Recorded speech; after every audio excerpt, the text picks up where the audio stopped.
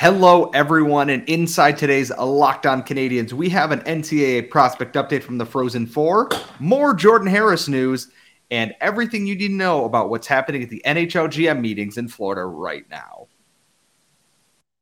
For Locked On Canadiens, your daily podcast on the Montreal Canadiens, part of the Locked On Podcast Network, your team every day.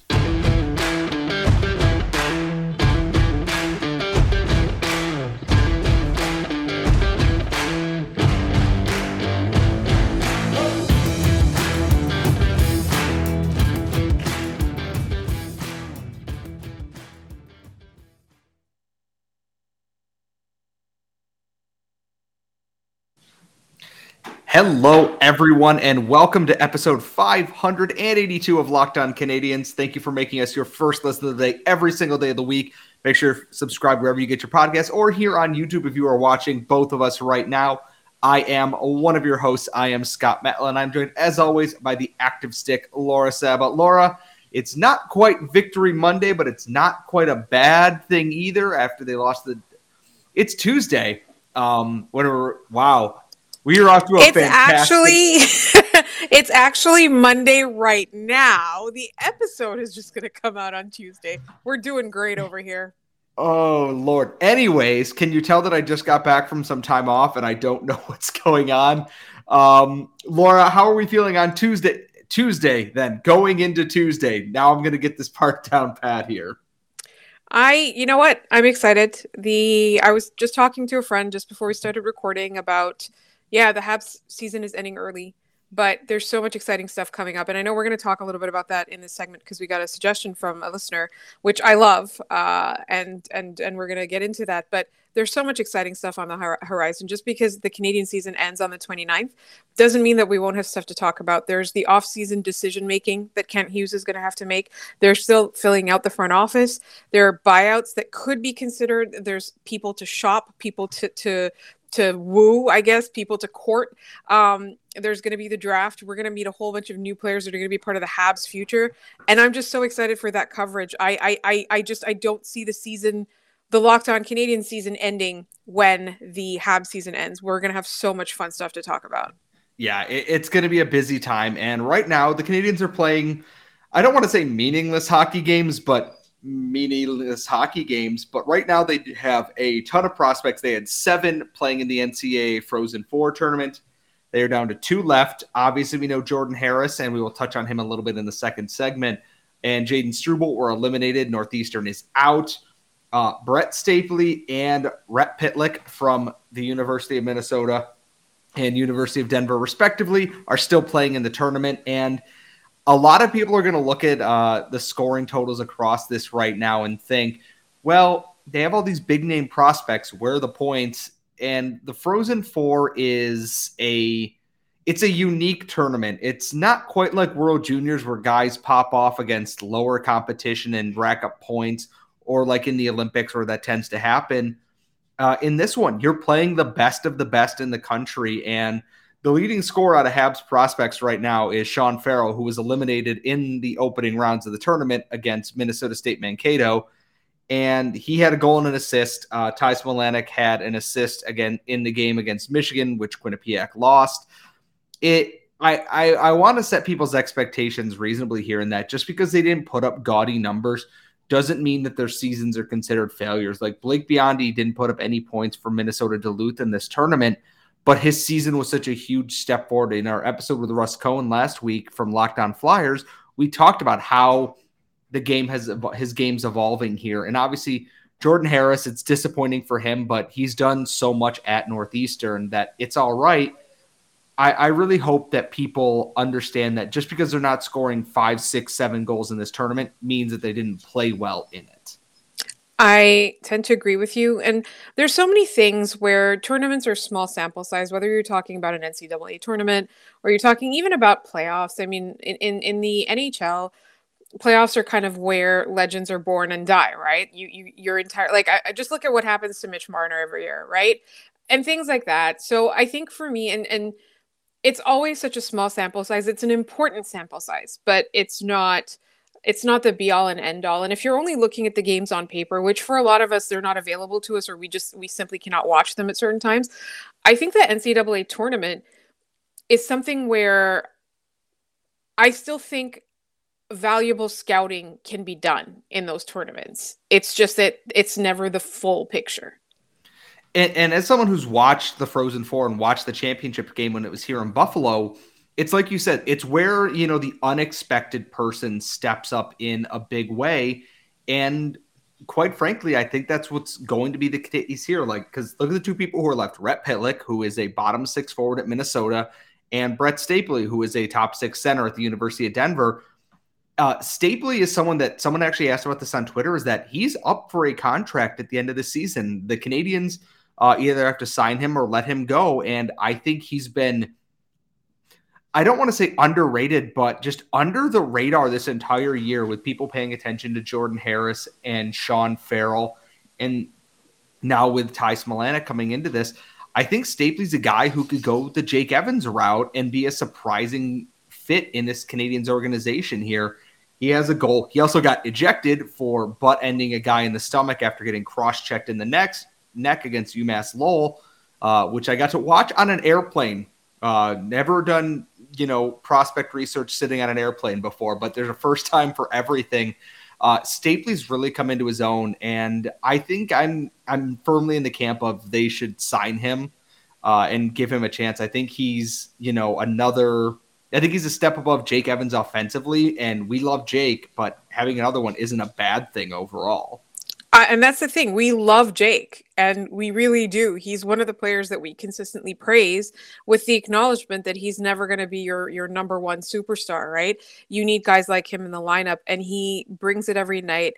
And he's sound defensively. He's smart defensively. Like, sometimes you might not have the hands or the skill or the speed or whatever. In Jake Evans' case, I do feel like he's lacking that like literal, that talent, that scoring talent right there.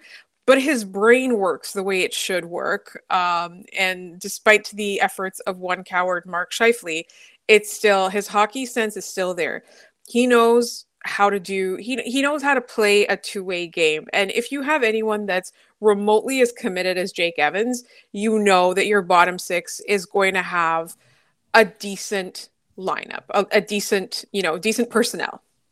Yeah, I like right now I'm looking at Stapley's elite prospect page, and I'm bringing up Jake Evans' elite prospect page here because I wanted to look at their 4 years since they're so similar, since they are similar players. And at Notre Dame, Evans had 17 points, 33 points, 42 points, and 46 points before having a 45-point rookie season in the AHL. Stapley went 19 points, 30 points, 7 points in a shortened COVID season, and then 41 points this year.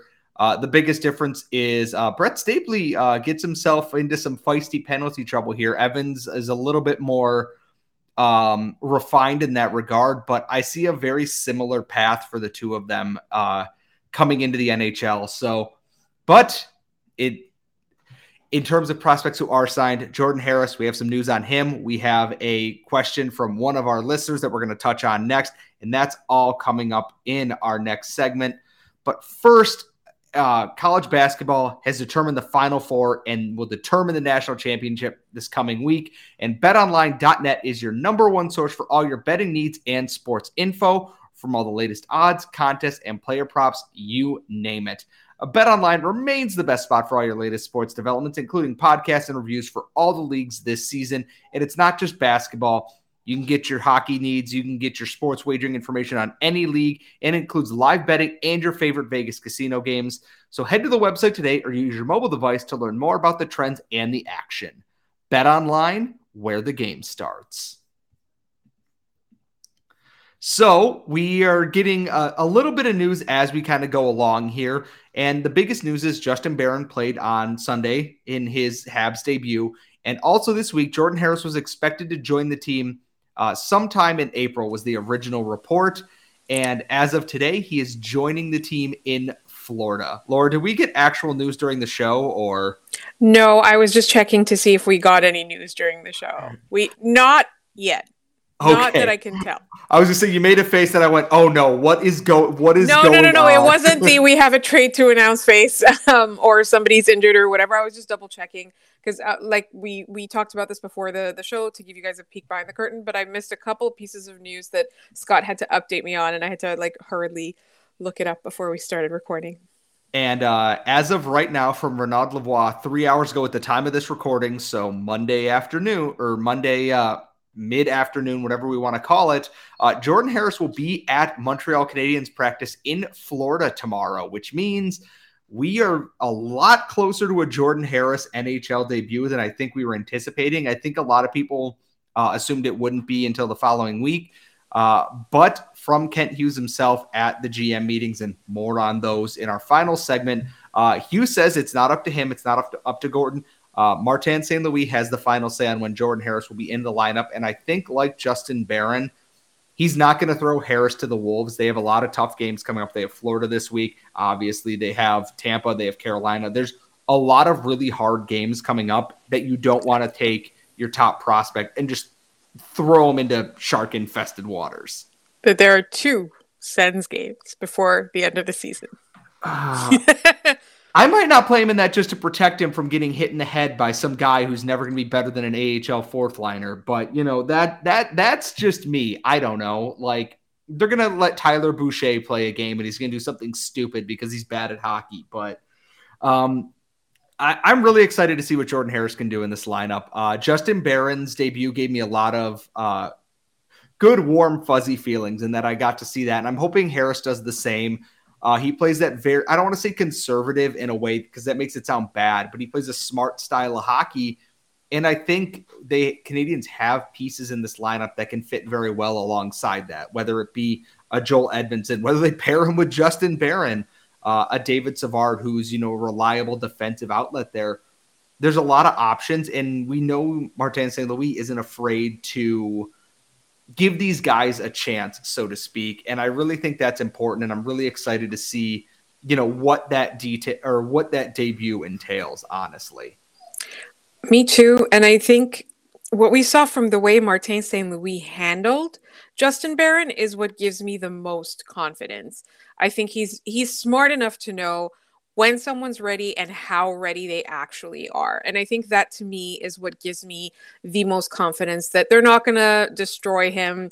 They're not going to ruin his development. And you know what? Cole Caulfield signed after his NCAA season was over and he got thrown to the Wolves. He played a couple of games in Laval and then he got thrown to the Wolves. He played on the biggest stage and he was able to rise to the occasion. Not everybody's Cole Caulfield, but we like to talk about him on this podcast. We are big fans, but it's not out of the realm of possibility that you put someone on a stage like this and they rise to the occasion. There are still going to be growing pains. You're still going to be pushed around by gigantic men, especially if you're playing a really good team, especially if one of those good teams is Florida, because they've got a gigantic Ben Sherrod on the back end.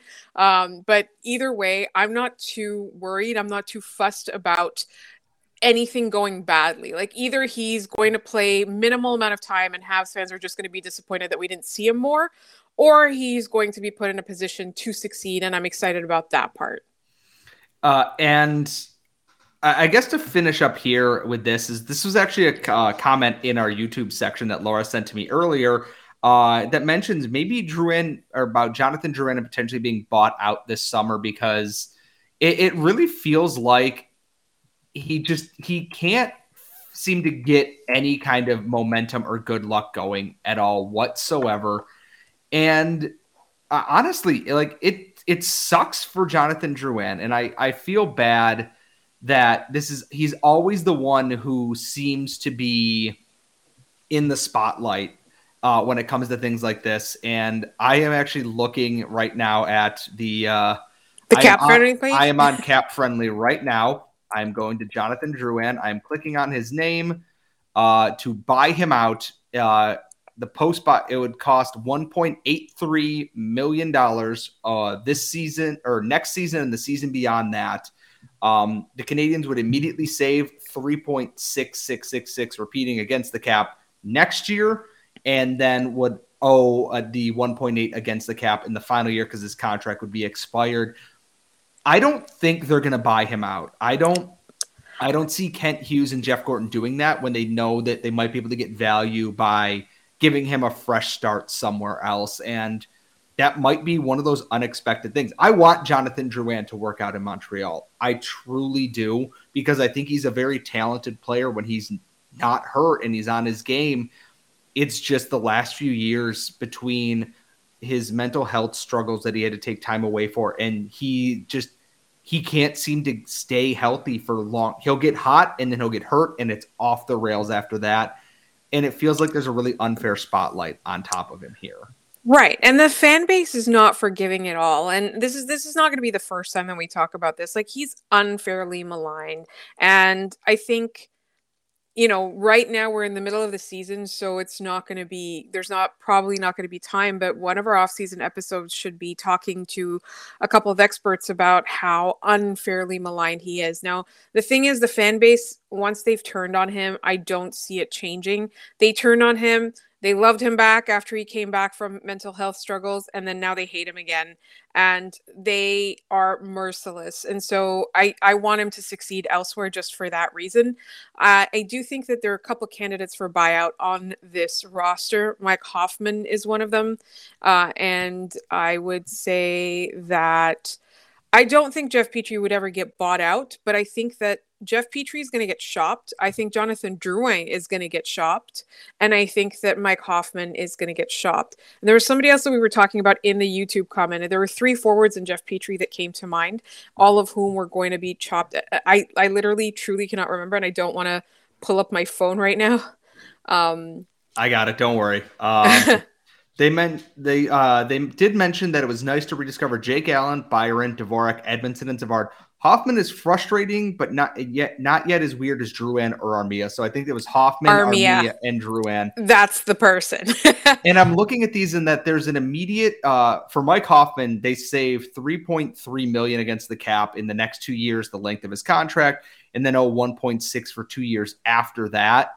So it all depends on how much short-term game they want to get here. And I really do think that they're going to try and just get value for all these players. And I think they will. There are teams that are going to want a Mike Hoffman at a reduced salary, a Yoel Armia at a reduced salary, but it's hard to know right off the top of things until we get to the offseason when other contracts and other trades and things are moved around, when teams have a more clear picture. I expect June and July to be very, very busy months for the Montreal Canadiens front office. I think we're going to see some prospect signings through the end of the season here. And then once the Stanley Cup kind of comes to an end, the Habs are just going to go, boom, they're going right in with everything. We're going to hear Petrie trade rumors. We're going to hear buyout rumors, this, that, and the other thing. I expect Kent Hughes to be a very busy man starting this summer. I personally, when I look at this front office, when I look at Jeff Gorton and I look at Kent Hughes, they don't seem to me to be the buyout kind of people. They literally just don't. They seem to me that they would rather hold on to the guy and try and hope that Martin St. Louis can work some magic, or they're going to trade him for value. Like, letting him go for nothing and then having them sit on the cap past their contracts doesn't seem like something that this management would do. And usually when there are buyouts like that, they're larger contracts, right? Like there's $7, $8, $6 million contracts. You saw the Corey Perry one, Ryan Kesler retired, or he's on LTIR. But there's all kinds of like massive contract buyouts that people, Parisian Suitors, who I was talking about when I said Ryan Kesler. But those are the guys, right? And then they're going to sit on your cap and you're going to have to pay penalties on that, or they're just going to literally sit on your cap, and there's no point to that when you can have an entire player for $1.8 million a year, right? Like, you can have an entire player for 2 years, those 2 years that Mike Hoffman's going to stick around past his contract. We don't want that. And I don't think that Jeff Gorton and Kent Hughes want that. When these players are not useless players, there is a home for them somewhere in the NHL. And whether or not it's Montreal, I think they would want it to be Montreal. The management would want it to be Montreal. But if it's not working out for the players in Montreal, then it's going to be elsewhere. But there is a home, and they can get if they get back a draft pick, it's better than a cap hit, right? Yeah, because like the previous regime bought out Carl Alsner, and it just sat against the cap. And there was no trade value for him, but like having forethought to do something with that, I think, is something that Hughes and Gorton are doing a really good job at. And speaking of Kent Hughes, he is a busy man this week. He is down in Florida, Boca Raton, for the NHL GM meetings. He did not bring a plant with him this time, or at all. That was Mark Bergevin's thing. We're going to touch on some of the things that have come up at the GM meetings and so much more in our final segment. But first on the show, this episode is brought to you by Rock Auto. And with so many makes and models of cars, it can be really intimidating and frustrating to go into any kind of chain store, pay more, and get asked all kinds of questions that you might not have the answer to. Is your model an LX or an EX? Is it an LS or an LT? You have a computer at your house and in your pocket in terms of your phone. So you can go check out rockauto.com today. You can save time and money, and you can save 30, 50, and even 100% on the same parts that you would find at a chain store. And Rock Auto is a family business serving do-it-yourselfers for over 20 years, and their prices are reliably low for every customer. They have everything that you could need: brake parts, tail lamps, motor oil, even new carpet for your car, anything you're possibly looking for. So please go explore their easy-to-use website today to find the solution for your auto parts needs. Go to rockauto.com right now and see all the parts available for your car or truck, and write "Locked On" in there "How did you hear about us" box so they know we sent you. Amazing selection, reliably low prices, all the parts your car will ever need. rockauto.com. All right, so it is NHL GM meeting weeks, which is yes. Sorry, I was on mute. Did you see how I put a plant in honor of the GM meetings? It's a fake plant. It's a pineapple head that my sister made for me for our Halloween costume a few years ago. Those of you following me on Instagram can find it if you go back when we were still in the office days. But yeah, I put that there, and then I forgot to mention it off the top of the show, but that's why it's there. As you can tell, I'm doing a very good job paying attention to what's happening in the background of my co-host's recording studio. So it's fine. It's fine. It's totally fine. The NHL GM meetings are always interesting because there's a lot of things that can happen and then a lot of things that probably will not happen. And there are two things I wanted to bring up right now. One of them actually kind of impacts the Canadiens because it's related to something that happened in the game when Chris Weidman kneed Joel Farabee right in the groin and was assessed a 5-minute major penalty. In the Farabeens. Right in the Farabeens. Possible change for next season on a major penalty review. If the referees believe that no penalty should be assessed, they will have the right to do so, and it does not become an automatic 2-minute minor. So if they look at a headshot, a hit from behind, anything like that, they don't have to give a penalty if they don't warrant it. They can no longer give a 5 and then reduce it because they have to. They can just wipe it out off the board entirely. And I don't know quite how well that's going to go over, because I think if you hit anyone in the head at any point in time, you should be given a 5-minute penalty, even if it wasn't intentional. It's what they do in the IIHF. It's what they do in college. And I think it does well to deter what I would consider dirty hits. And one of the other big things is a change to the LTIR program, which is not the word I wanted to use for that, but it's the best way I can describe it, in that someone proposed, and I believe it was Gordon Miller on Twitter, is that you cannot acquire a player just to put them on LTIR. So if a team wanted to acquire Shea Weber, he has to have been on the team already. You cannot trade for his contract and then add it to LTIR. He had to have been on your team at the beginning of the season, and that there can be a player, if he's been there for 7 years or more, that his cap hit only counts half. And my first thought is the LTIR rules are going to change at some point, because the Vegas Dodonov situation's a mess. Tampa Bay being $18 million over the cap in the playoffs was a mess, even though they're the ones who voted to close the loophole in the first place. Someone's going to get mad, and this is going to change. But right now, if you're not cheating, you're not really trying. The Canadiens are using LTIR to great effect right now, and they're not the only team. But I would be very interested to see what changes come out of this and how teams are going to – if they change the LTIR rules, a lot of teams are going to be scrambling to fix their rosters this offseason, which means there's a lot of desperation moves to be made, which is good if you're a rebuilding team like the Canadiens. I also heard, and I'm not sure if this was finally confirmed because it was a prediction, that the cap is only going up by $1 million next year.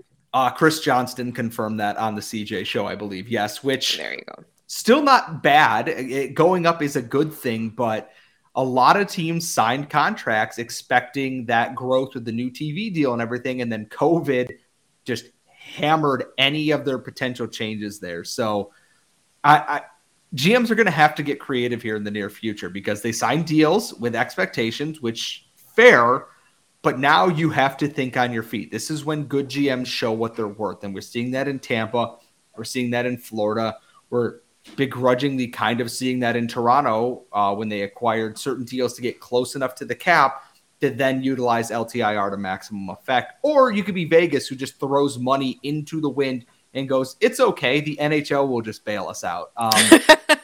I'm really, really intrigued to see where the GM meetings go this week and what else gets discussed in terms of LTIR and contracts and new things for the CBA, because if they don't get resolved soon, they're going to become a big point of contention when the CBA expires in, I believe it's 3 or 4 years, and it's not going to be a fun debate. And I don't like that future of having to negotiate with Gary Bettman over this and the owners and stuff.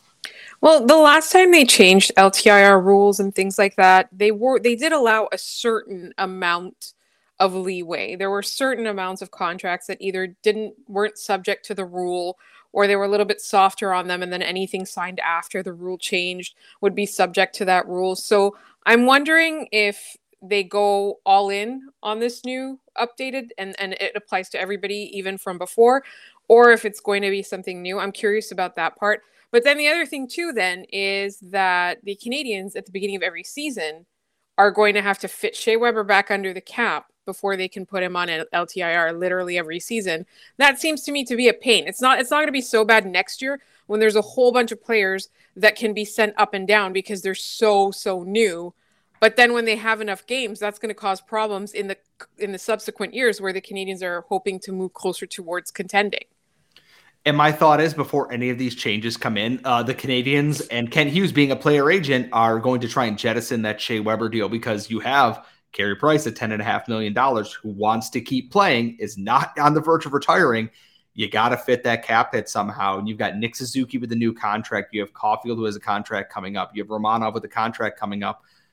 It's going to be a lot of hard choices because Hughes and Gordon have to undo the work of the previous regime. And they used LTIR to get where they're at. And John Sedgwick, being what he is, he's a very good capologist for this team. There's going to be a lot of, pain and tough choices here. And that's just the way hockey works. So we will keep you posted this week as the GM meetings continue. There's obviously going to be so much more that gets discussed and so much more that's likely to happen. We have a doubleheader of games on Tuesday when you are listening to this. The Habs play the Panthers and the Rocket are in Manitoba to play the Moose. So keep your eyes peeled for that. We'll have your game recaps and everything afterwards. Please make sure you're following us on Twitter at @LO_Canadian. Subscribe here on YouTube. We are 71 followers away, or subscribers away from hitting 500, which we'll figure out who's doing what. That's disgusting when that happens. You can follow Laura at The Active Stick on Twitter. You can follow me at Scott Matla. Thank you so much for making us your first listen today. Please make sure you check out Locked On Fantasy Hockey when you're done with us, in case you want to rule your fantasy hockey league for this year and every year past that.